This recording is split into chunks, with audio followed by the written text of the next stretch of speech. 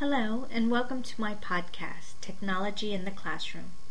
My name is Michelle, and I want to address some ways to implement technology into your classroom. Well, the first step, of course, or the first possibility would be internet. To have a computer placed into your classroom. By placing internet into your classroom, you can allow students to have constant access to the internet, to be able to do research and other things. As for my classroom, I use internet to have a website that my students have constant access to. Not just the students, but the parents may also go on my website. And on my website, I've provided class notes, the syllabi for the different classes I have, and a way for parents to email me directly. This also shows some of my conference periods and any other activities that I provide after school and tutoring hours. The next thing I would like to address is cell phones. And I know sometimes these cell phones can be a nuisance, but currently actually I do have a coworker. She's actually utilizing student cell phones.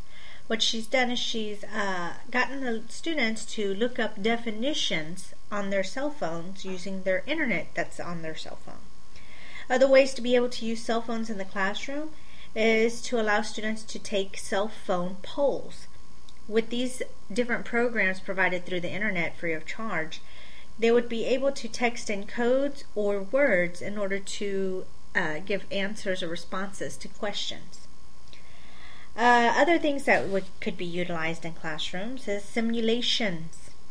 In my school, we actually have in our sports marketing class, our students have a simulation program. And basically in this program, what the students do is they create a virtual stadium and they do virtual business transactions. And so the students have to create a stadium and they have to market the stadium and do all the business activities related to creating a business.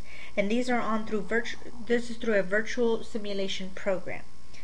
I believe with all of these combined technology techniques, this allows students to communicate, analyze, and use critical thinking skills altogether. Thank you.